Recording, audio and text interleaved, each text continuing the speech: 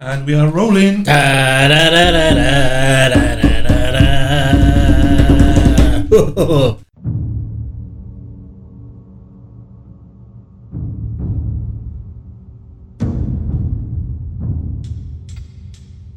Between the time when the oceans drank Atlantis and the rise of the sons of Arius, there was an age undreamed of.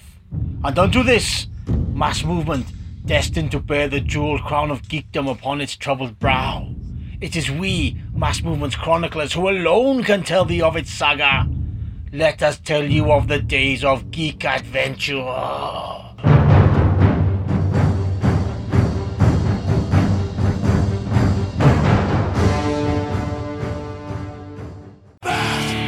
Movement presents. Movement presents. What's up, everybody? Welcome to episode number 32 of Mass Movement Presents, sponsored by Engineer Records. As ever. Joining me, as ever, the Mass Movement main man. The Mass Movement main man. The main cat. The big kahuna. Tim, what's up, Tim? The horrible prick himself, like.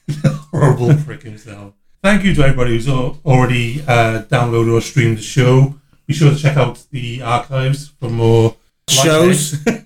More shows. The word you're looking for is shows. Episodes, yes, sir. We truly appreciate each and every download, each and every. We do.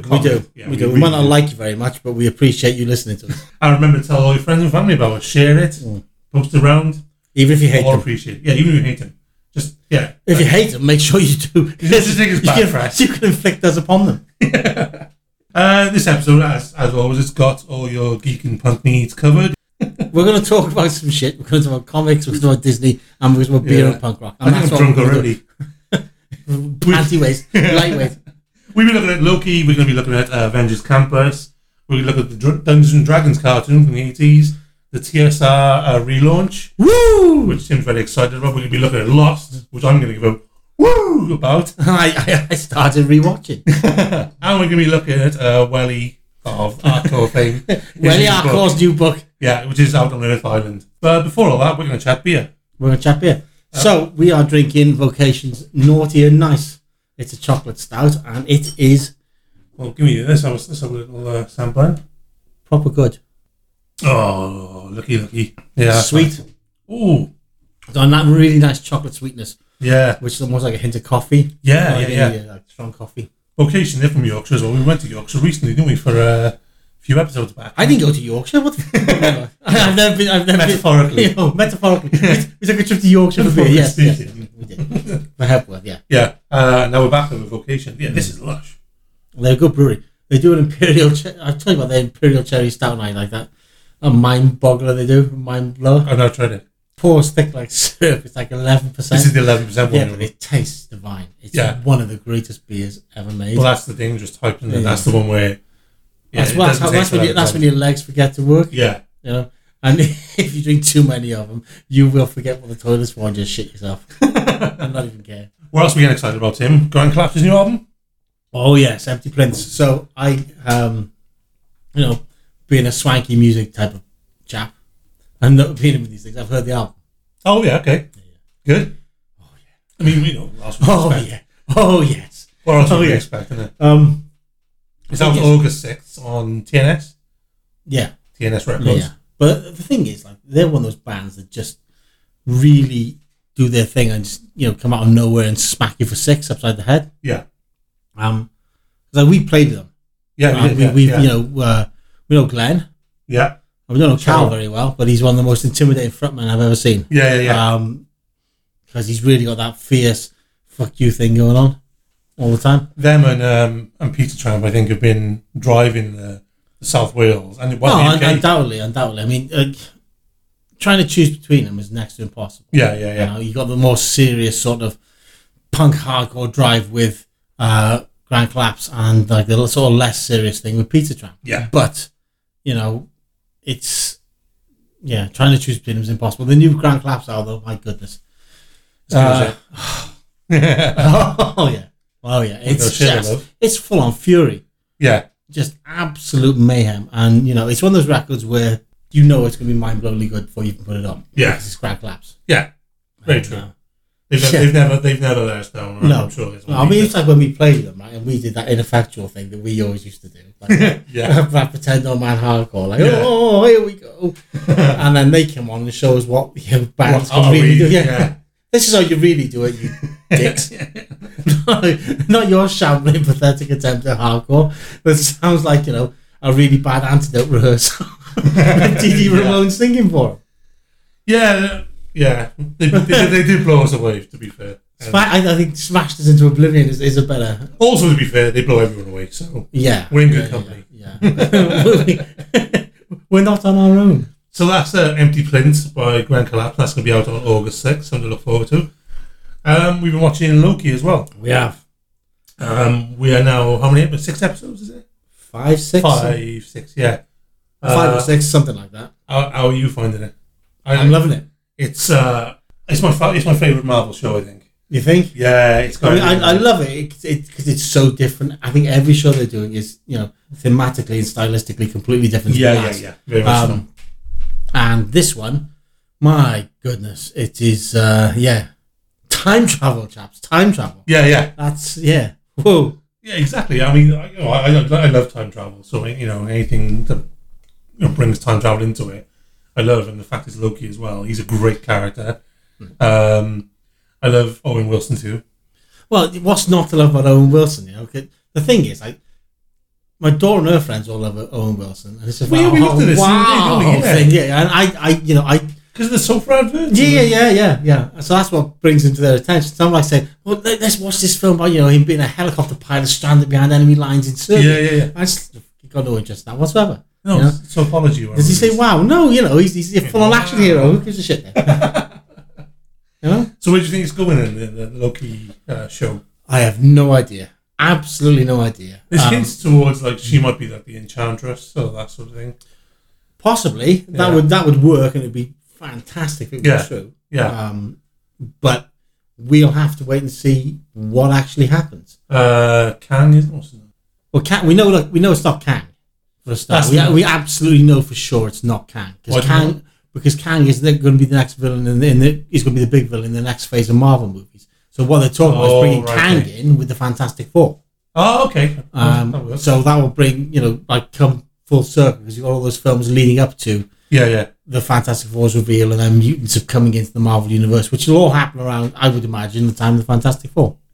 Okay, cool. Yeah, that works. So it's leaving it very open, but I'm loving every minute of it. It's such a that reveal on Friday, right? Yeah. Because I saw on Friday. I saw this week's episode on Friday rather than that reveal. My God. Yeah. That voice, and then of course he's going to be wearing that costume. Of course it's going to be him. So you're talking about the after I am talking about the after credit scene. Yeah. With Richard E. Grant in the classic. Because that Loki. 1 second you think, what the fuck have they done to Loki? No way, that can't happen. And then you go, this is Marvel. They're not. How many times have they done that? That's not going to happen again. And then the post-credit scene confirms it. Yeah. Where they go from there is anybody's guess, but I can't wait for next week's episode. Droogies, boozes, trumpets and losers. Don't touch the fucking vertical. Don't touch the fucking horizontal because that's television. This is the Mass Movement Podcast. Take care. Rock hard. Rock heavy. Rock animal. And may your children be born with hair. What about Avengers Campus? Opening in Disneyland. Yeah. Oh, it makes me want to go back. Well, speaking of Marvel. Yeah, but what the fuck am I doing here? When I should literally be hanging out on Avengers Campus. Yeah. Right? Drinking stuff from Pym's Laboratory, sampling all those lovely drinks, and then getting myself a churro, getting myself a Dole Whip, going on all the old rides, and then coming back and going on Avengers Campus again. I think, what the fuck am I doing here, wasting my time typing words for other fucking people, doing a fucking day job? Why can't I be rich? Why won't you pricks buy my books? Right? Buy my goddamn books. Buy my fucking books so I can fuck off to Avengers Campus and never leave. So Avengers Campus, it opened June 4th this year. Yeah. In Disneyland, California. Yeah. I know they're opening one in Disney World, and I know they're going to open it in Hong Kong, and there's definitely going to be one in Paris as well. Right, okay. What the schedules for them are, I have no idea. And it's similar in its approach to the Star Wars Yeah, but it's much smaller than Galaxy's Edge. Yeah, but the same sort of concept. It's all interactive. Yeah, so I mean, they were talking about like some of the characters that were actually appearing.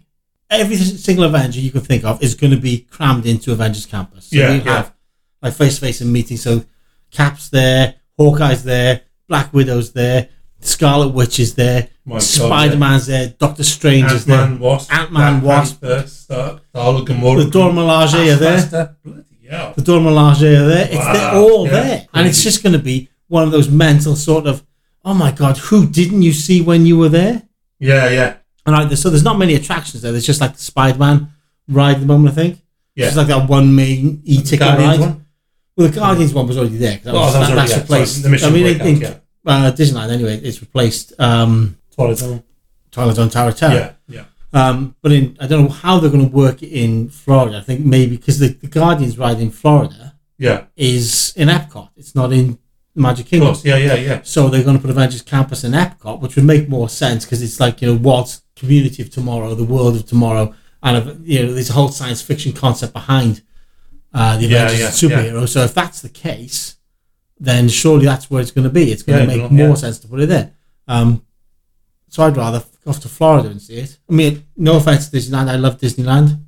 Yeah. Right?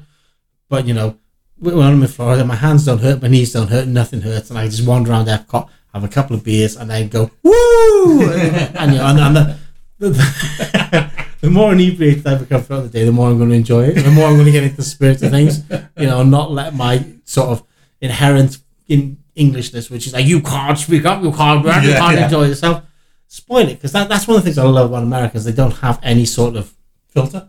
No, it's not a filter even. They just enjoy life. Okay, right. So I see what you mean. The whole community, the whole spirit, it's all about enjoyment.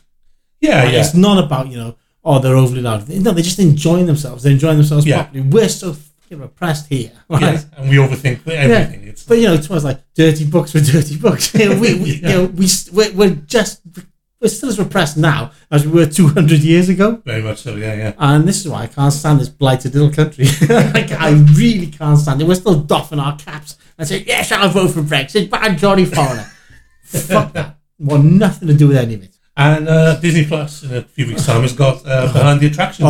Oh, mate. So that's going to be good. Now, I don't know whether it's going to be the 16th or the 23rd it's being released. One of the two. Do we know what they're starting with? No. Okay. Do we care? No. Yeah, it doesn't matter. Right? Yeah. I know that it's basically a show that looks about the history and development behind each of the most famous attractions. I feel this is like Disney World, Disney. You. Yeah, this is made for you. Yeah, well, I think it is. It's like my Jim will fix it letter, right? Where you're not worried about Jimmy getting your letter, turn up at your house and going now then, outside your bedroom door late at night. I just think they got a monitor. They monitor they know who you are through your subscription. Yeah. So, let's make a show for this guy. Oh, look at him, 3 a.m. He's having a little cry because he can't be, and he's watching the Imagineering story again to get his Disney fix. Yeah. What would he like? Yes, I know what he'd like. Let's make a show for him called Behind the Attractions. So it's basically, they're doing Space Mountain, they're doing It's a Small World, they're doing the Jungle Cruise, they're doing a show about the Haunted Mansion. Nice. It's just gonna be... I'm going to sit there and just, anybody who makes a noise, I will literally batter them to death with a dinner plate. Don't care. Dinner plate. Don't care. I love the specifics of your assaults. Okay, well, you've got to be specific. No, the copper turns. I don't know what you're talking about. I've never seen a dinner plate in my life. I wouldn't know what one is. What do you eat dinner off? Paper fucking plates, mate. I just love the specifics. But no, I think it's going to be... The thing is, right, I don't know whether to watch it when it first comes out, on the 16th or the 23rd, and just binge it that weekend, or to save it for the end of the month. Okay. Because the end of the month is Jungle Cruise gets released on premiere viewing, right? Yes, so I'm definitely going to be seeing that because that feeds into my birthday, right? Okay. So it's going to be like a birthday weekend. Well, yeah, like a birthday weekend from Disney for me, so I can watch Black Widow, Jungle Cruise, and that show. Never have to leave my chair. Never have to go out the house. And then, I've got a week off work. What could be better? There's going to be no way though you're going to let them sit there for 2 weeks or whatever it is, or a week. Knowing they're out, you're not going to let them sit there. For 2 you weeks. Have no idea about my force of will when it comes to these things. Right? I can do this shit. I don't believe that for a second. You don't believe that for a second? No. I've done it before. No. I don't watch Loki on a Wednesday night. I can watch Loki on a Wednesday night. Or 3, you know. Yeah, I can do a week. I can quit anytime I like. Yeah. I can do 2 weeks. Especially when we got me bleating you. You're going, oh my God. If you watch it before me, I will drown you in your own toilet. My own toilet. What's up, everybody? It's John Bush from Armored Saint, and you are listening to the Mass Movement Podcast, so blast it. Oh, it must be time for a track. You're getting violent now. So this is a band who are on Engineer Records. They got a new album out called Don't Panic. They're called Neck Scars, and this is called Born Sick. It feels like nothing. That pain in your chest. I know you're scared of doctors ever since they killed your friends. I woke up this morning, my car was hit. I took a bat and swung it at my neighbor's head. Doesn't it scare you to lose control? Even though it's the only way to feel. I heard you moved to Portsmouth, those New England skies. It gave you hope of another life with another guy. I didn't ask to be here. Keep telling yourself that. Breaking even, knowing that it's not alright.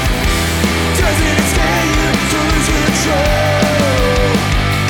Even though it's the only way to feel. They build you up to watch you fail, and they tell you that they made you. I was born sick. I was born sick.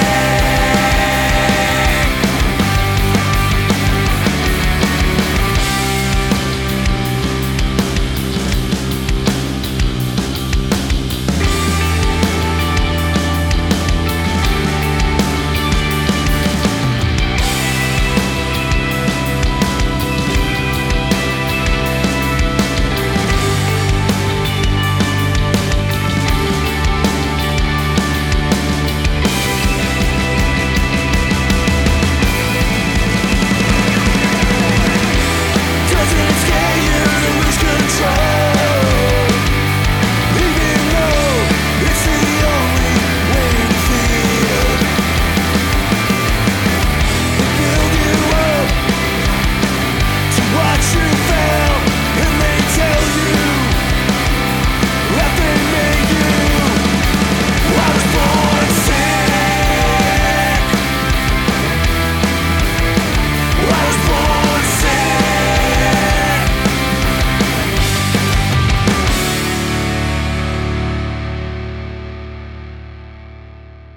Okay, cool. That was Neck Scars with Born Sick from the album Don't Panic.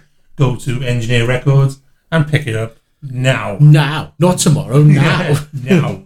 So let's go backwards in time, back to the 80s, and let's have a revisit of the Dungeons and Dragons cartoon.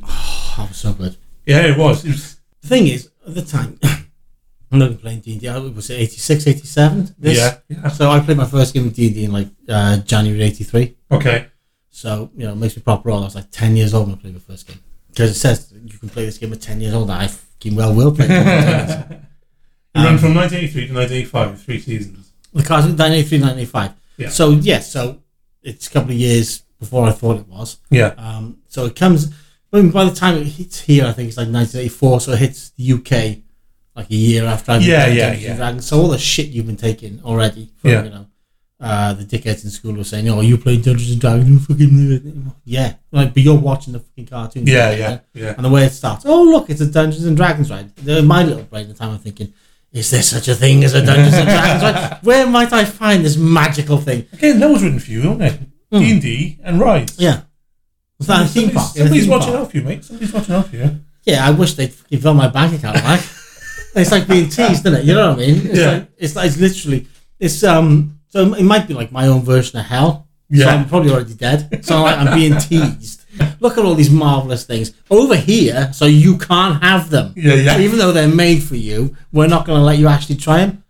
What do you think there was behind it, though? Do you think they were trying to reach out to a more mainstream sort of... Well, at the time, there was a lot of interest in D&D at the time. I mean, the game itself had really taken off, and TSR just relaunched, like, I think it was the first edition of the basic game. Right, yeah. Which was 82, 83, so it was being aimed towards a younger audience. So you'd gone from advanced Dungeons and Dragons down to like basic D&D, and then expert D&D, and then advanced D&D. So, I mean, that's how I started off with basic D&D, which is, levels 1 to 3. So it serves as a perfect introduction for kids to go, wow, there's this cartoon. Yeah. We can now play this game. Yeah, it's sort of like the He-Man cartoon. Yeah. Which was designed as a marketing tool for Mattel. For the toys, yeah. Right. Yeah. So was it designed as a marketing tool for the game? I don't think so, because it was slightly more complex. It was slightly more, involved than just a basic cartoon. Yeah. The stories were great, like Venger and the Dungeon Master.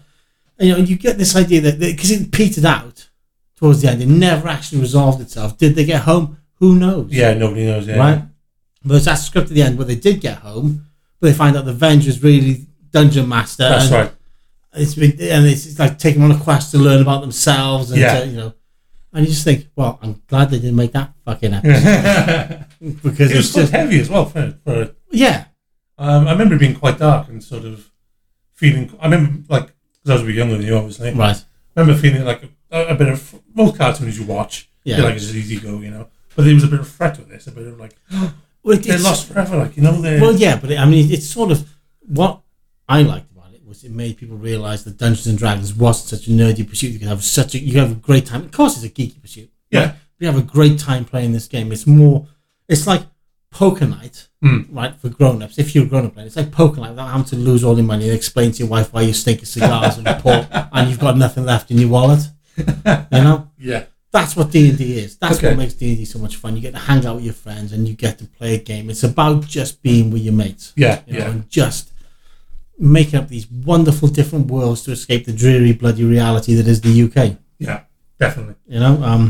What got you into D&D? What was your... Did somebody get you into it? Somebody introduce you? Or? I'm trying to remember what it was. And I think I was in a toy shop. I just happened to glance over it and see this game, Dungeons and Dragons. It's like this box. It's got this wonderful picture on the front with a wizard and a dwarf or a halfling and a dragon. I think I've got to have that. So so can I have this for Christmas? Yeah, put that on the list. Because there's then the Satanic Panic around the moment. And then I find out my mate Taz, who I already knew via Star Wars, played as well. Oh, okay. So by the time I got the game for Christmas, he was already playing, and so we played our first game like January '83, and I played with Taz, played D&D with Taz for years and years and years afterwards. Well, okay. So yeah, that's just. I'm trying to remember. I think it was Hawkins in Porthcawl, and they sold miniatures as well. So you get these miniatures. Is this the same place where you met Boba Fett? It was. Small world. I didn't play D&D with Boba Fett. That would have been a game for the ages, with him kicking over the table at the end, Because his fighter gets killed by a skeleton ambush in the first couple of rooms of the dungeon he's in. So yeah, the thing about the cartoon is it made me not want to play a ranger. Okay. And it mixes. It's based on AD&D character classes rather than basic character classes. Yeah. So you've got where the fucking acrobat came from at the time, I have no idea, because that wasn't actually a class in the first year at the time. But it made me not want to play a barbarian, not want to play a ranger, and not want to play a paladin, and definitely not want to play a fucking wizard. You saw it from that perspective, then, didn't you? Because I saw a cartoon before. But I had my little geeky tick list, didn't I? So let's see if what they get right. Look at my pencil. Oh, that's fucking wrong for a start. That's not a thing, you bastards. So I saw it from that perspective as well. Yeah. Because I was a pedantic kid. I don't believe it or not. Believe it or not. So that's the D&D cartoon, then, which everybody should check out. It's good old 80s fun. Oh, it's marvelous. It's aged well too. I remember watching it a few years ago. I've got the box set on DVD. Yeah. I wish they'd stick it onto one of the streamers so it'd be easier. So I have to fucking mumble, gotta get the DVDs out now and switch over the television. Hi there, this is H from Acid Rain, and you are listening to the Mass Movement Podcast because you're a sensible, clever, smart, individual. You must be chuffed about the TSR relaunch. Well, this is feeding it now, because at the time, like when the cartoon was out, Gary Gygax was still head of TSR. Yeah. And it was basically the D&D cartoon was his sort of his baby. His baby and his sort of brainchild. And when it hit TV, it was great business with TSR. But TSR, the original home of Dungeons and Dragons, went out of business in, I believe, the late 90s. And Wizards of the Coast picked up the license for Dungeons and Dragons, but not the other TSR properties. Okay. Now, TSR are relaunching with another fantasy game. Right. Which will be basically Dungeons and Dragons done the TSR way rather than the Wizards of the Coast way. Is this an all-new? Yeah, it's an all-new fantasy game. I mean, I will obviously get it because it's TSR. Obviously. What I'm most looking forward to is the fact they're relaunching Star Frontiers. Star Frontiers, yeah. Which is quite possibly my favourite science fiction role-playing game of all time. Look at that artwork. It's just, the artwork's brilliant. Yeah. But if they relaunch with the original artwork and just basically reprint the basic game, it doesn't matter. I'm still fucking buying it. Yeah. Even though I've got like 3 copies at home. Have you? Yeah. I know, I really do. Yeah. It was like when Car Wars was relaunched by Steve Jackson Games. That's one of my favourite games. I got the relaunch, but I've got the original. And Todd sent me an original as well. So I've got like the original Car Wars and I've got the relaunch versions of Car Wars as well. Yeah. Because, it's like Michael, his Iron Maiden albums. He's got like 16 versions of Power Slave, I think. Well, Power Slave's a great record. I mean, it's like the last 3 weeks have been a hideous disappointment with Iron Maiden. Oh, yeah, with Bruce. Bleating off about Brexit. Everybody knows I voted Brexit. No, you don't, you tit. Yeah. How will we know you voted Brexit? Yeah. I know, I wish he just just talking. But when you think about it, right, he's an ex-public school boy who's obviously come from quite a rich family anyway. Exactly, yeah. And he was an Olympic fencer. What else is he going to vote? You know he votes Tory. Yeah. You know he's going to vote Brexit. Yeah. Right? He drinks real ale, which is what Trooper is, which I'm never drinking again, by the way. Really? Yeah. In Brexit. End story. You vote Brexit, you can stick your beer up your ass. I'll listen to music, but I'm not drinking your fucking beer. I'm not seeing you live. Yeah. Well, I've seen him live enough times anyway. Right, okay. And now they just piddle out through the new stuff and nobody wants to fucking hear that. Yeah. I don't want to hear anything after 1988 by Iron Maiden. I went to see him about 4 years ago. Right. And it was so disappointing. Where's the stuff I want to hear? Where's Number of the Beast? What are you doing, you dickheads? Why are you not playing women in uniform? Yeah. I've got my big box of Kleenex here. And you're not playing the stuff I want you to. Yeah. But yeah, so back to TSR. Yeah. It's tactical studies rules relaunching is a really big thing for me, at least, because it's like coming full circle. Yeah. Now I've got to start emailing them and asking them for a job. Yeah. As a games developer. Good time. Because I fully intend to do that. Yeah, do it. Because I could do it. Yeah. And I've got books out which you should all buy. Again. So Gary Gygax Jr. is at the head as well. Yeah, Gary Gygax Jr. So Gary Gygax's son goes by Ernie anyway. Okay. Because Gary Gygax was Gary Gygax as well. Oh, okay, right. So senior went by Gary, junior goes by Ernie. Okay. Right? Yeah. And Ernie's been running all the Gygax related events and cons for years and years and years. This guy is so steeped in it that I wouldn't trust anybody else to handle it. To handle this. But now that I know he's handling it, it's going to be fucking brilliant. I have no doubt this relaunch is going to be amazing. Excellent. I am fully on into it. When's the first one out? Do we know? No idea. Don't care. I'm just going to keep looking at the computer screen. Hopefully you'll be working for him. Well, mate, that would be like one of my dream gigs. I have like 3 dream gigs. Right? WWE creative writer. No. That's a feature in the top 3. Okay. Right. First job. Yeah. Is writing for Marvel. Okay. Right. Yeah. Just editing for Marvel, not even writing for them, just editing stuff. Yeah. Literally being behind the scenes and doing that kind of stuff because I would feel like, oh, why is my name on a comic? Oh my goodness! You wouldn't feel like you deserve the honor. Yeah. But I'd love to work in Marvel editorial. Okay. Second job. Yeah. Working for TSR as the games developer there. Right. Okay. Right? Or just fielding ideas to come in. Yeah. Would love that. Yeah. But the ultimate dream job would be to work in Imagineering. Okay. Oh yeah. You've mentioned this before. Yeah. I would kill you all to be an Imagineer. Quite happily. No, I literally would, Yeah. Well, that is one of the dream jobs, isn't it? That's a dream job for anybody. I wouldn't care how much they paid me. No. You know what I mean? Because that gives you the opportunity to work for Imagineering, get your little cabin. Yeah, yeah. We give you a cabin in the woods. We give you a cabin in the woods and you can work for us. Deal. It's like, I'm there. Yeah. Where do you want me to be? Like, well, we want you to be here. I don't care. Couldn't give a shit. Yeah. Okay, cool. So look out for that. It's the TSR relaunch, Yeah. which is very exciting, and I'm sure we'll have more updates as they release. Yeah, I'll be wanking myself into a all the way through. Of course, we'll have more fucking information. But as and when it filters through, I'll be yammering away about it because that's just what I do. Hi, this is Alex Webster from Cannibal Corpse, and you're listening to Mass Movements Presents. Okay, let's have a track then. Yeah. I discovered these guys. Mate. Where you found these, I have no idea. Oh, honestly, good call, brother. Good call. It popped up on like some hardcore forum. It was like, "Are you going to hardcore and wrestling?" I was like, "Yes." Yeah, me. And it was this band, and they're called Kayfabe. It's just like the greatest name for a band. Yeah.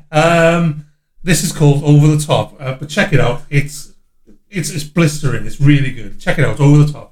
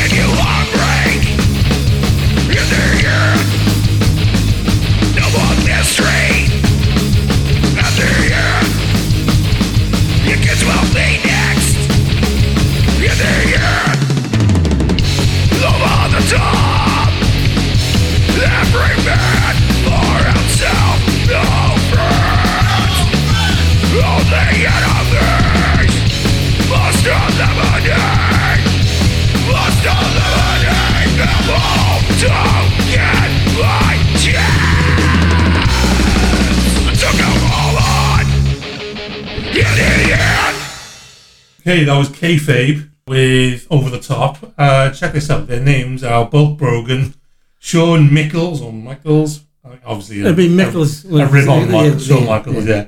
All Kind, so a rib on Mankind, and String, a rib on Sting. So go check them out on Facebook at Kayfabe Punks. If you like wrestling and you like your hardcore, you're going to love these guys. Who doesn't? Who doesn't? Yeah, exactly, yeah. If you listen to this show, you obviously love wrestling, you obviously love hardcore. Yeah, exactly. Like 1 and 2, oh, they go together. Hello everybody, this is Igor Cavalera from Peprick, Cavalera Conspiracy, and you guys are listening to Mass Movement Podcast. Finally, we're going to talk about Lost. Well, not finally, because we've got something else to talk about after this, but we're going to talk about Lost now. No, what I mean is, I want to talk about Lost forever. Because I fucking love Lost. Alright, fair enough. And you've been... reticent. Yeah, okay. Yeah. But you've looked at it now, because it's on Disney Plus, isn't it? Yeah. So we started, the three of us, started watching Lost again from the beginning. Okay. And I got sucked straight back into it. Yeah. It took until about the first half through the first season. Right. I love it so much. It's just everything for me. It's got everything. It was... There's things you miss the first time round when you watch it the second time round. Yeah. You know, 'cause I never got to watch the final season, but now I want to see the final season because everything's slowly built up. We're on season 5. Yeah, okay. So they've gone back to the island and Locke is dead. Right, yeah. But not really dead. Yeah. But he is dead. Yeah. But he's not Locke. Yeah. Yeah. But we don't know that yet. Yeah. And so he's just fucking with Ben at the moment. Okay. You know? Yeah. Because I would beat that dude to death. Ben. Happily. Oh, God, yeah. Yeah. I did beat him to death a long time. I did yeah. beat him to death a long time ago. First time he lied to me, I'd have gone, screwdriver, right? Walked in the bathroom, undone the toilet seat, come back over, smashed his skull into the toilet seat. Well, I just loved Lost. When it came out, I watched it in the first run, and it was like, I loved every character I loved for a different reason. Right. Even the bad ones, like even Ben. Yeah. He's one of those, he makes you hate him so much. Well, he's just a duplicitous little turd. Yeah. It's anything for him to survive. Fuck everybody. Yeah, else, yeah. You know? And Terry O'Quinn, or T-Bone O'Quinn, as he's known, is Locke.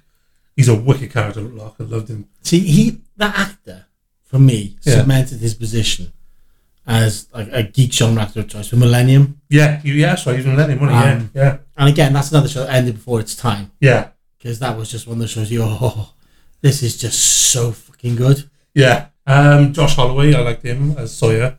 Did you? Yeah. All right, fair enough. Because he was like, no, he was just, you never quite knew who you were with him, did you? No, and I like that unpredictability. Yeah. Sort of. Yeah. Even though I sort of like things in order and, you know. Matthew Fox, I enjoyed as Jack. Thought he's a bit too I think he's a bit too uptight and a bit too up his own arse. Yeah. He's always been led to believe that he's a golden child and he's going to be a golden child from day one. I hate Kate. I absolutely. Do you? Oh God, yeah. Hate Kate, but love Evangeline.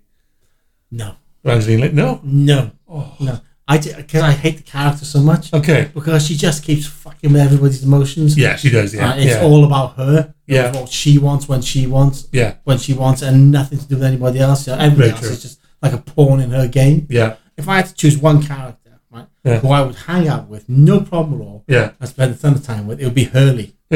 Yeah. I could happily hang out with Hurley for the rest of my days. I don't like people very much, right? Yeah. But Hurley, I could be around, no problem at all. You know? How far are you into his story arc? You've seen like the whole mental hospital thing. Yeah. That was a great season when all that was. I wouldn't have put him in the mental hospital. It's like, dude, let's go get fucked up. Like, you don't need to go and check yourself in.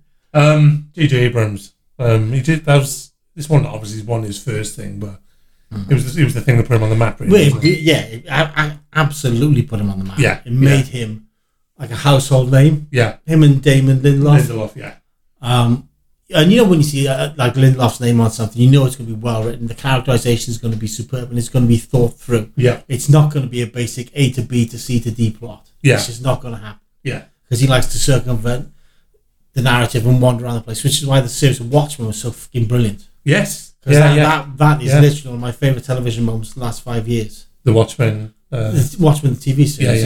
Yeah. And when he said, "I'm walking away after one series," it's like that's perfect. You don't need another series. You told the story you need to tell. That is the perfect narrative. Did you think because the criticism on Lost was one, the final season, and two, they were accused of making it up as they go along? Well, they did to a certain degree because like everybody says when me and Emma watched it, like the first episode, we just turned around to each other and said they're in purgatory. Yeah. Okay. And then the popular consensus is like all the fans were like, yes, they're in purgatory, it's purgatory, and Lindelof's no, it's not, but it sort of is, kind of is. Yeah. But you don't discover that till the 6th season, which I've still got to discover because I haven't seen the 6th season. Yeah. So, but which was fine. I mean, a lot of people got it from the first thing, the purgatory thing. Yeah. But it's how they got there. And it was only supposed to last for 4 seasons. Yeah. Initially. And, so it was right in the strike as well, wasn't it? So you have to like push it for another 2 seasons. So you have to come up with something. So you're basically on the spot. You've pushed yourself in this corner. You've got to take note of all the character development at this point. So you're going to have to write according to the character. Yeah. And it can't be easy. No. I mean, would I have written stuff differently if it was me? Yeah, I'd have handled character development a little bit differently. Yeah. But I wasn't on Damon Lindelof's writing team. Much as I should be on one of Lindelof's writing teams, and I would love to be in the room with some of these guys and just bouncing ideas on them. Yeah, see how it comes out like, You know what I mean? Because it's just, the more you find out how writers' rooms work on these shows, the more I'm thinking, I want to be in there. Yes. I just want to be sat there. Yeah. I want to be riffing on these ideas. I don't care if my contribution is like one show per season, which is what most writers' contributions are. Yeah. The fact that you're actually in that room and you're riffing off and you're working out this development arcs together, that's something to me, they it's all just, spark each other, don't they? They all it's sort just of like a dream gig. Yeah, totally. Yeah, you know? Yeah. And I know there's supposed to be an art for writing for television and for writing for radio, and they're two distinctly separate things than writing prose. But, you know, in my day gig, right, as a copywriter, which is what I do, people, in the last 12 months, I've written 1 million words of content, right, which is like 10 novels. Yeah. All thoroughly researched, edited, and put together. Yeah. Which I think gives me the chops to write for anybody. And, you know, that sounds like an egomaniac. Gives me the chops to write for anybody anyway. Yeah. You proved you can, like, sort of take a subject and, like, run with it. Yeah. And any subject. I've written about stuff from AR-15s to the camshafts on diesel engines to how to look after a bearded iguana, right? What to do if an Alsatian attacks you. What these fish do, right? The best sort of electric saws in the world. I can give a fuck about DIY, but I can sell you an electric saw via you know, content writing. And so I just love to be in that room. I'd love to get a chance to be part of that process. Yeah. And now you can see with Lost, it was never a simple show, you know, because you're looking at this age-old idea, because it's like the battle between good and evil, obviously, all played out on this island. Yeah. So we've got the eternal war between heaven and hell. Which side you take, which side goes forward, which side wins eventually. You know, because it seems to me, I mean, I'm only in season 5 and I don't know where we're going. Yeah. That everything's at a stalemate. Both sides are stacked against each other, and they're each looking for an advantage. Yeah. Which is why the flight was brought down, so it would give them candidates who could maybe further their own individual causes. Yeah. I just love the way the structure they gave her as well. Like, every season at the end of it would give you something more to like he's found a hatch. Right. There's a light in the hatch. There's a light coming from the hatch, and then, you know, they find it builds it up gradually. Yeah. Well, they hear the numbers. And the the antenna thing that and I really enjoy about it is the way the characters have developed. Because like season 1, this is where you stop these characters. Sawyer's the bad dude. Jack's the good dude. Yeah. Kate's sort of ambivalent. Hurley's good. Charlie's nobody knows what Locke's doing as he's circling the field. Yeah. And then the way the characters change over time as their backstories come into play and their own emotional development plays a part on what they're experiencing. And everything. So Sawyer becomes a character you never thought he'd become. Yeah. Right? So you start with the first season thinking, he's a fucking dick. By the time you get to season 5, you're like, go Sawyer. Yeah, totally. Yeah. Right? I think when he started warm to Sawyer was the time him and Kate were in the cage. You know, they had the fish food. Was it fish food they were eating or something? No, not fish food. It was you had to bang the thing to get a food thing. Because it's like because they're in animal cages. Yeah, animal cage. Because you like performing monkeys. In this case, it's polar bears. Bang the thing, you get the thinking. It's like Pavlovian response. And I'm sure there was a scene, I don't remember, where he sacrificed himself to get Kate out or something like that. Yeah, he has a pacemaker implanted. Oh yeah, that was it. Yeah. Right? And he's not to tell her anything about it, so he basically says, you know, I'm not telling you about it, but I'm doing this. And he's you know, he's been a shitbag all his life. Yeah. But all of a sudden he understands that he has a greater role to play in life than just looking out for himself. So. And the clever little things they put in as well, like Sawyer was a big reader. Yeah. So every book he's reading on the island, you should take note of, because it's all a hint towards what's actually going on. Now, this I did not know. Yeah. So I bought all the books. Right. So one of the books is like the Third Policeman, right, by Flann O'Brien, which is a head fuck of a book. Right. But it's about space time and, you know, time between worlds, and so it's like an alternate reality book. So so basically the writers have put in, if you want to know about Lost, there's clues in there. Okay. Yeah, there's further clues for you to look at, you know. Because I know they're using sort of multiversal theory at the moment, or it looks like they're using multiversal theory to me. Yeah. From where I stand, because you got this happened in the 50s, but this has a direct knock-on effect to here. And you know, if you say you can't change things in the past, but you can alter things. So Ben never mentions that Ben's been shot because, you know, he gets taken to see Jacob. Yeah. So does that mean that he doesn't remember encountering any of them?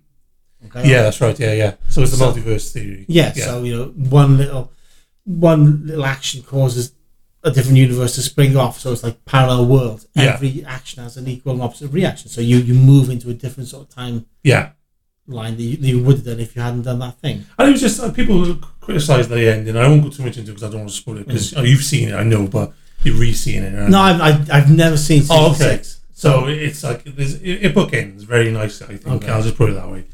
But I might go back and revisit it now. I have all DVDs. You don't need it on Disney Plus, mate. You just watch on Disney Plus. Why the fuck would you bring on the DVD? It's too much like effort. Push the streaming button. I'm about to begin. This is Roger from Agnostic Front. You're listening to Mass Movement Presents. Let's talk about one of Cardiff's favourite punk sons, Gareth Welton. Gareth Welton, otherwise known as Welly. Welly Hardcore. Welly Fallout Word. Yeah. Welly FLW. Just Welly. Just Welly. Yeah. He's got a new book out. He does. On Earth Island. Yep, Directions to the Outskirts of Town. It's like his tour diaries when he's with Chaos UK and Fallout Word. Yeah, so this is a specific time in the 90s, I think. Yeah, so it's like all the way through the 90s. I mean, I know he serialised the Fallout Word tour. Right, okay. In an issue of Hardcore. Yeah. Which is one of my favourite scenes of all time, because this is why I'm looking forward to reading the book. Okay. I want to read that Fallout Word tour diary again. Yeah. Because he's brutally fucking honest in it. Literally. You expect nothing less. Yeah, but nobody shines in this story. He doesn't sort of pull any punches. Yeah. Because he knows his own failings as well as other people's. Yeah. And that's just Welly. And, he is... That's one of the things you either love about him or you hate. And he is unfailingly honest, right? Yeah. When's the first time you met Welly? First time I met Welly, fuck me. 1987, maybe? 7. Okay. When Marv ran Autonomy Records. Right. Because Welly used to come in there all the time. Right. And basically, you have these little metalheads coming in to buy their fucking punk rock records. So Welly'd have his fun with us. And, to be fair, right, if I was in his position, I would have done exactly the fucking same. Yeah. I wouldn't have given I have exactly the same story, yeah. But, I like Welly's sense of humour because it's very much like my own. Okay. And it's very deadpan, dry, and sort of, gallows humour. Yeah. Gallows humour. Yeah. That's what I'm so glad, because if you enjoy gallows humour as much as I do, then talk to this one. He's but yeah, it's going to be a great read. Yeah. It really is. I can't, it's one of those books where it looks at a certain point in time from a perspective of you're a fucking broke punk band. Somebody right in the middle of it, like you're on the road in America. You're 5,000 miles away from home. Yeah, this is your life. You're in the van. Yeah, you're with people who you might start out liking, but about 3 weeks in, you're gonna want to fucking move. Yeah, because it's not just gonna go. It's not just gonna be sort of we did this town, town, all went smoothly. Oh no. It's we act well. We have plenty of petrol. Have you ever been on tour with a punk band? Exactly. It's not going to be that, is it? You don't eat well. Basically, are we going to get enough petrol to get next time? Break out the hose pipe. It's siphoning time. Yeah, it's literally exactly. That. Yeah, you are down to your last fucking shackle. Yeah, and that shows character when you're facing that kind of adversity, and it brings out the worst in everybody. Yeah. So you've got like that brief, depending where you're on the bill, half an hour to an hour. Yeah. Of freedom to play whatever you want to play and take out all your frustration on stage, which is I swear why so many punk bands are great on stage, and they have so much energy and so much anger in their performance because it's like that time when this is fucking it. This is all we've got to express all this fucking bullshit that we go through for the 23.5 hours. Yeah. I've got to sleep in some fucking squat that's riddled with fucking lice, and I'm going to be on some mattress where who knows who's been fucking there the night before. Yeah. So my head's going to be next to jism, dry jism. It's just disgusting. So that's going to be not the book, like the whole point of what you have to endure to play these shows. Yeah, and it's that's going to be out real soon on Earth Island. If you want to read a book that's going to make you laugh, make you fucking hell. Yeah. Why does anybody do this at the same time? Right? And show you proper dedication to the punk rock cause. It's going to be this fucking book. Yeah, definitely. Because I've read the Fallout Word tour diaries. They were fucking brilliant. Yeah. They were literally a zine highlight for me of the last fucking 35 years. Wow, okay. I mean, I love the way Welly writes anyway. Right. And it's just pissed me off that it's taken him this long to put a fucking book together. Because he should have put a book together 20 fucking years ago. Yeah. He should have been writing books for 20 years. Because, He's one of the good ones. Let's see what his band sound like, shall we? Oh, Four Letter Because Word. they were fucking dreadful. They were a great band. Yeah, they were awesome. Four Letter Word. This is a new track they've put out recently called American Carnage. Go for it.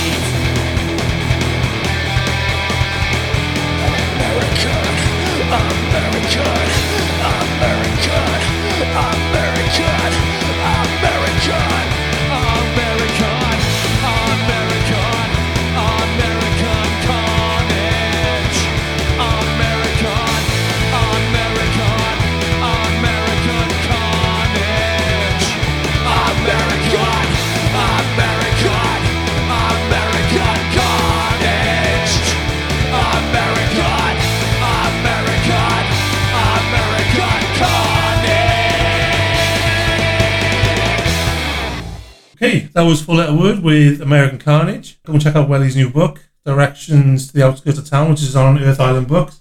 Go buy some Four Letter Word records and indulge yourself in some Welly. I keep Welly in the style to which he should become accustomed. Yes.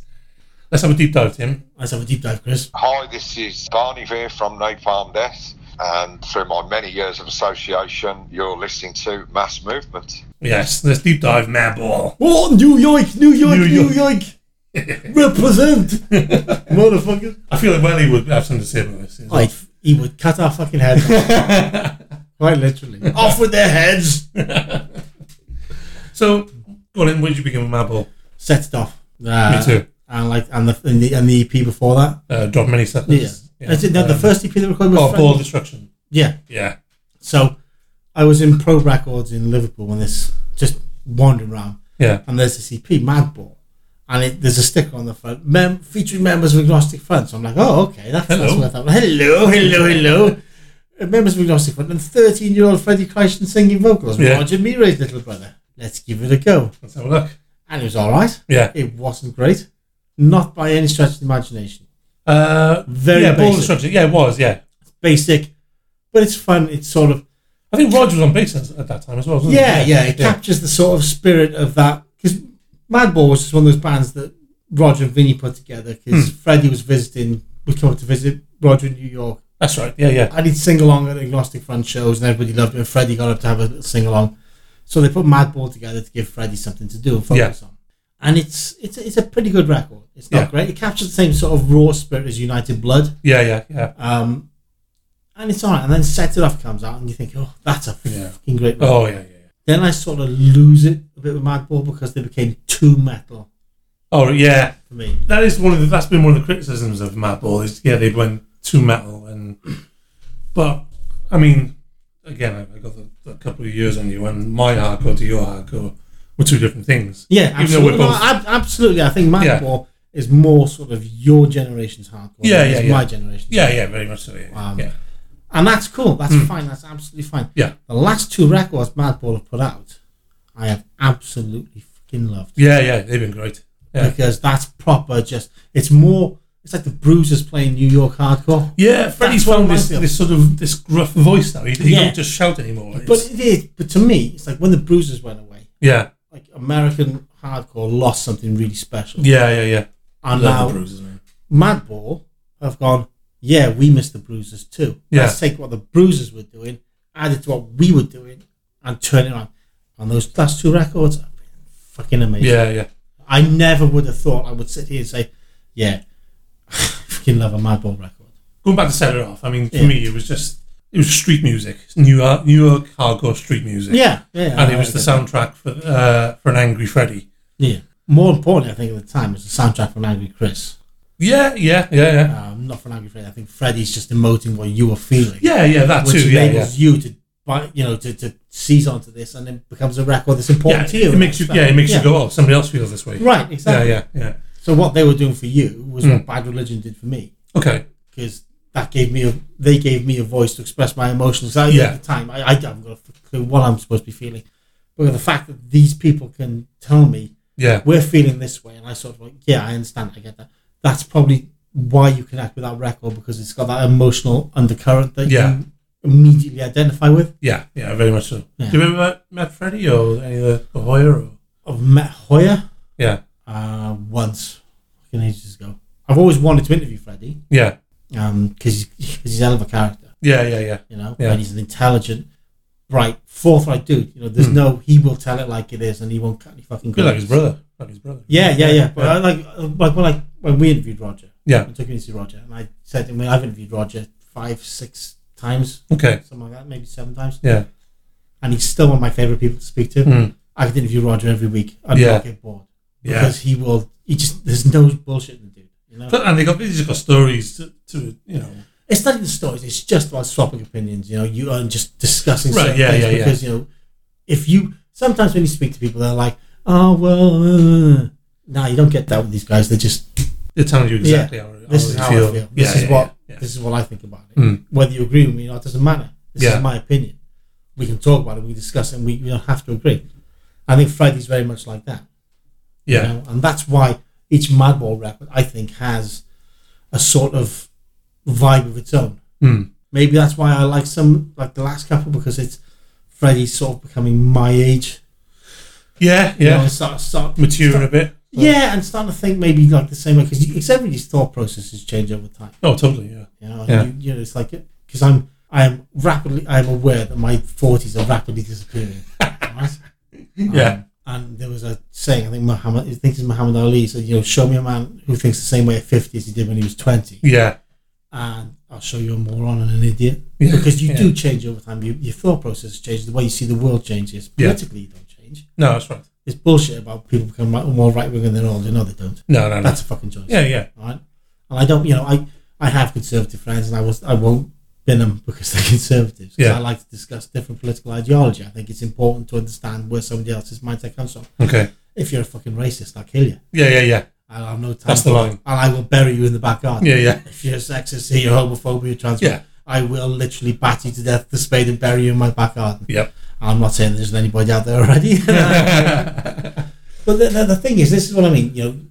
Madball have evolved with the times. They've stayed true to their roots. Yeah. They're not on stale, are they? They've sort of, and that's it. They've evolved. They've evolved. Same as Agnostic Front have. Yeah. And yeah, I love that. I mean, obviously they mean more to you than they mean to me. Yeah. You know? Because if we take it from Agnostic Front as the blueprint for Madball. Yeah. Like, Madball, a very one voice era, Agnostic Front. Whereas, do you know that sort of mum? Yeah. And it's the other album, bloody hell, Agnostic Front. Liberty? Yes, yeah. Madball took a lot of that. Right, but that's around the time when the band is starting to evolve anyway. Yeah. Liberty and One Voice are around the time where Roger's coming out of Clink. Yes. And everything's starting to change for him in that respect. Yeah. The band becomes more important.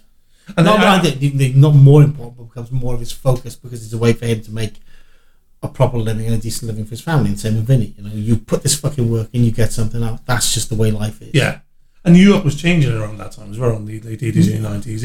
It was becoming not what they recognise anymore. Right, but I mean, when I went to New York, it was 92. Okay. Talking of which, because like 92 was the year I spent July 4th, which is coincidentally today, Independence Day in America. Okay. And I went to New York then. It still had that, and went to the Lower East Side, went to CBGB's, spent time on there, and it still had that sort of like riding the subways. You still felt like, oh, this could be a bit dangerous. Yeah. And you can still hear Warriors. So the Warriors vibe. Yeah, it still had that sort of dirty, sort of abused feel and look. Yeah. Like a lived-in city, a proper lived-in city. Yeah. And that's one of the things I love about New York. And it was just after that when it started. Well, was it Giuliani when Giuliani came in, wasn't it? Giuliani's 96, maybe 97. Yeah. Okay, so perhaps maybe 98. When he started changing the role, didn't he? And yeah. That's when it really zero tolerance and all that kind of stuff. Yeah. You will be banged up if you do this. You will be banged up if you do all the old New Yorkers were like, Christ, the place has lost its character. Like. Well, that's why, like on Dead Yuppies, the Agnostic Front record, you got that track with Giuliani, fuck you, Giuliani, fuck you. Yeah. And it took the rest of the world years and years to catch up to the fact that Rudy Giuliani's a fucking bellend. Oh my god, yeah. But yeah, it's just the city is what it is, like, and Madball are characteristic of the city at a different time than Agnostic Front were. So we agreed on set it off as the definitive Madball record. And on that note, a lovely little surprise. Yeah, a little bit of Welly's book. Yeah, so Welly's graciously supplied us with a passage from his book, which he's read out. So stick around at the end, which is now. But we're going to say bye-bye now. Anyone want to shout out? Yeah, we'll shout out Welly. We'll shout out Welly. Dude's awesome. We'll shout out Engineer Records. I got to shout out Kayfabe. Dude's in Kayfabe. Yeah. Just for being awesome. Gary Gygax Jr. for relaunching TSR, brother, that is just amazing news. So yeah, stick around for Welly's excerpt, and until next time, we'll see you soon. Bye-bye. Bye.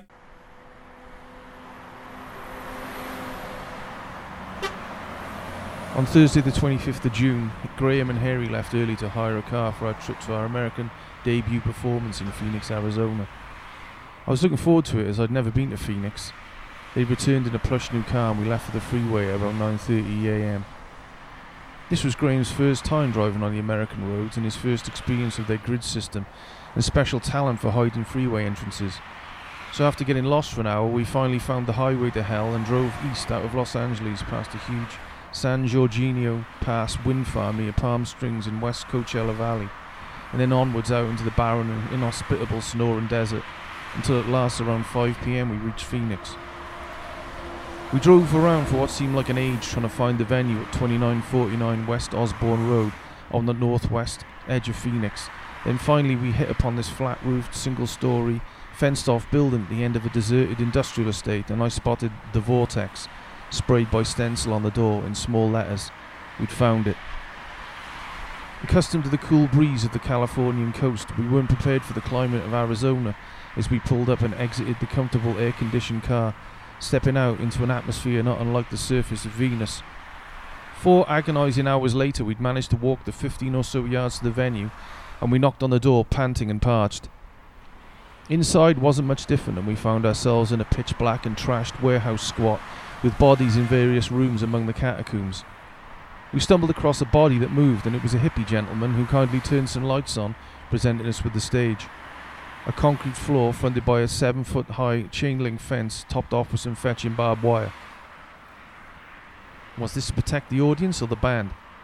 The hippie guy then pointed out the 10-foot-wide red circle painted in front of the stage. "This is the pit," he exclaimed. "We painted it red so you can't see the blood." Gulp. What the fuck was this? Punk Rock Blues Brothers?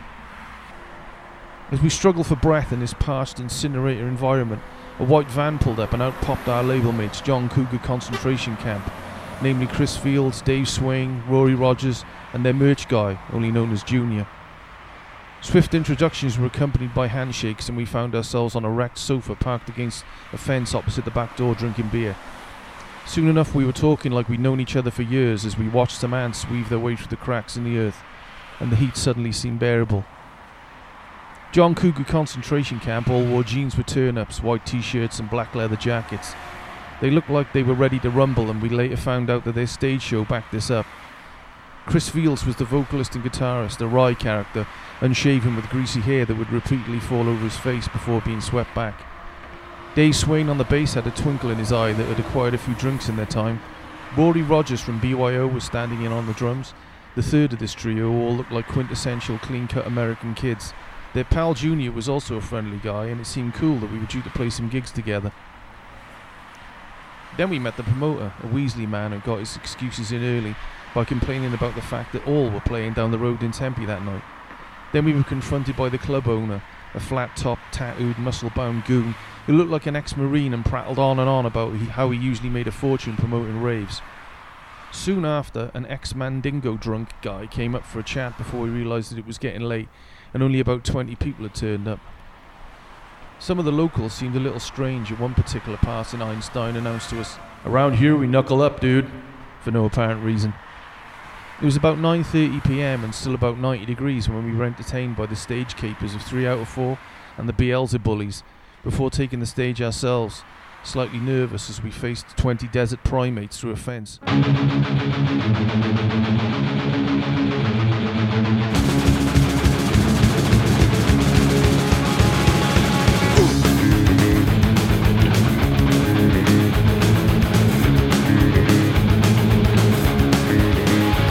Let's go down to the rich white ghetto.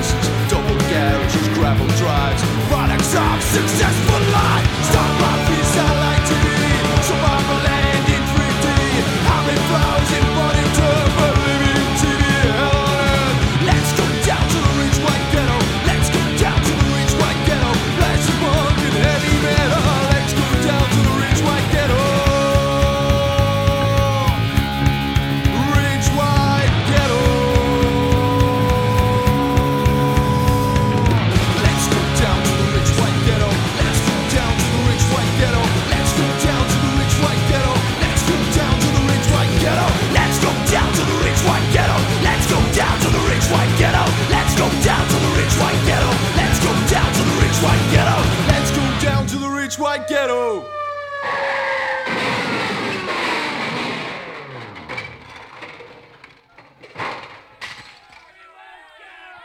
A short, sharp and shit set was quickly executed, aggravated by the pre-1950s vocal PA, and not even the last chord had died out before the owner started yelling, "Who called my country a ghetto?"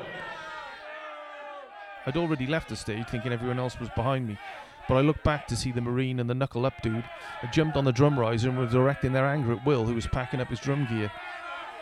Rory was already on stage setting up his kit and was telling the guy to mellow out when whack!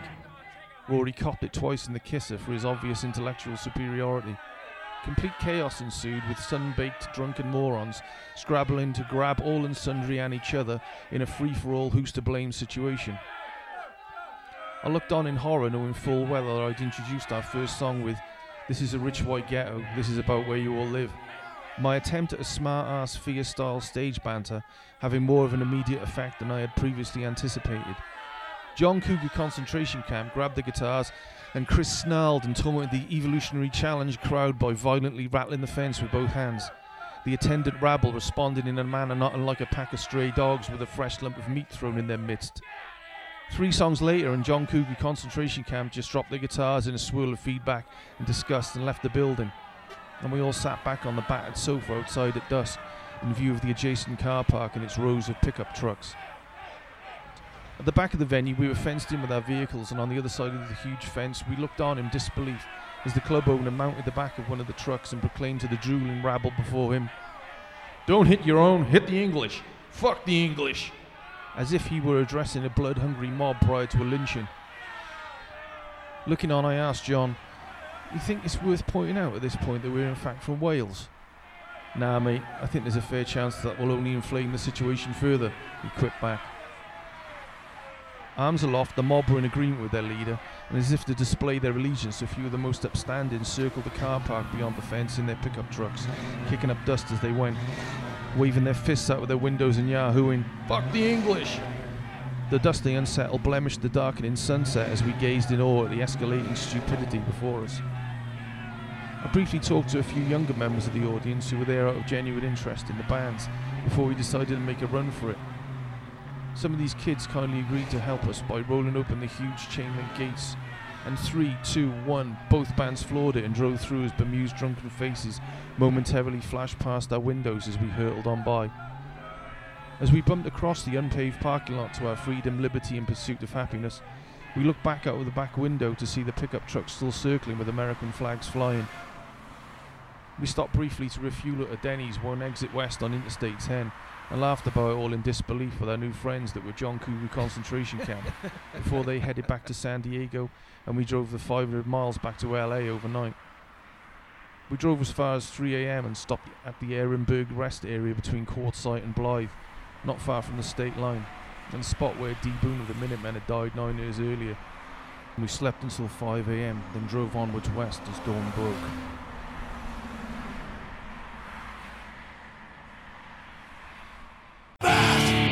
Movement presents.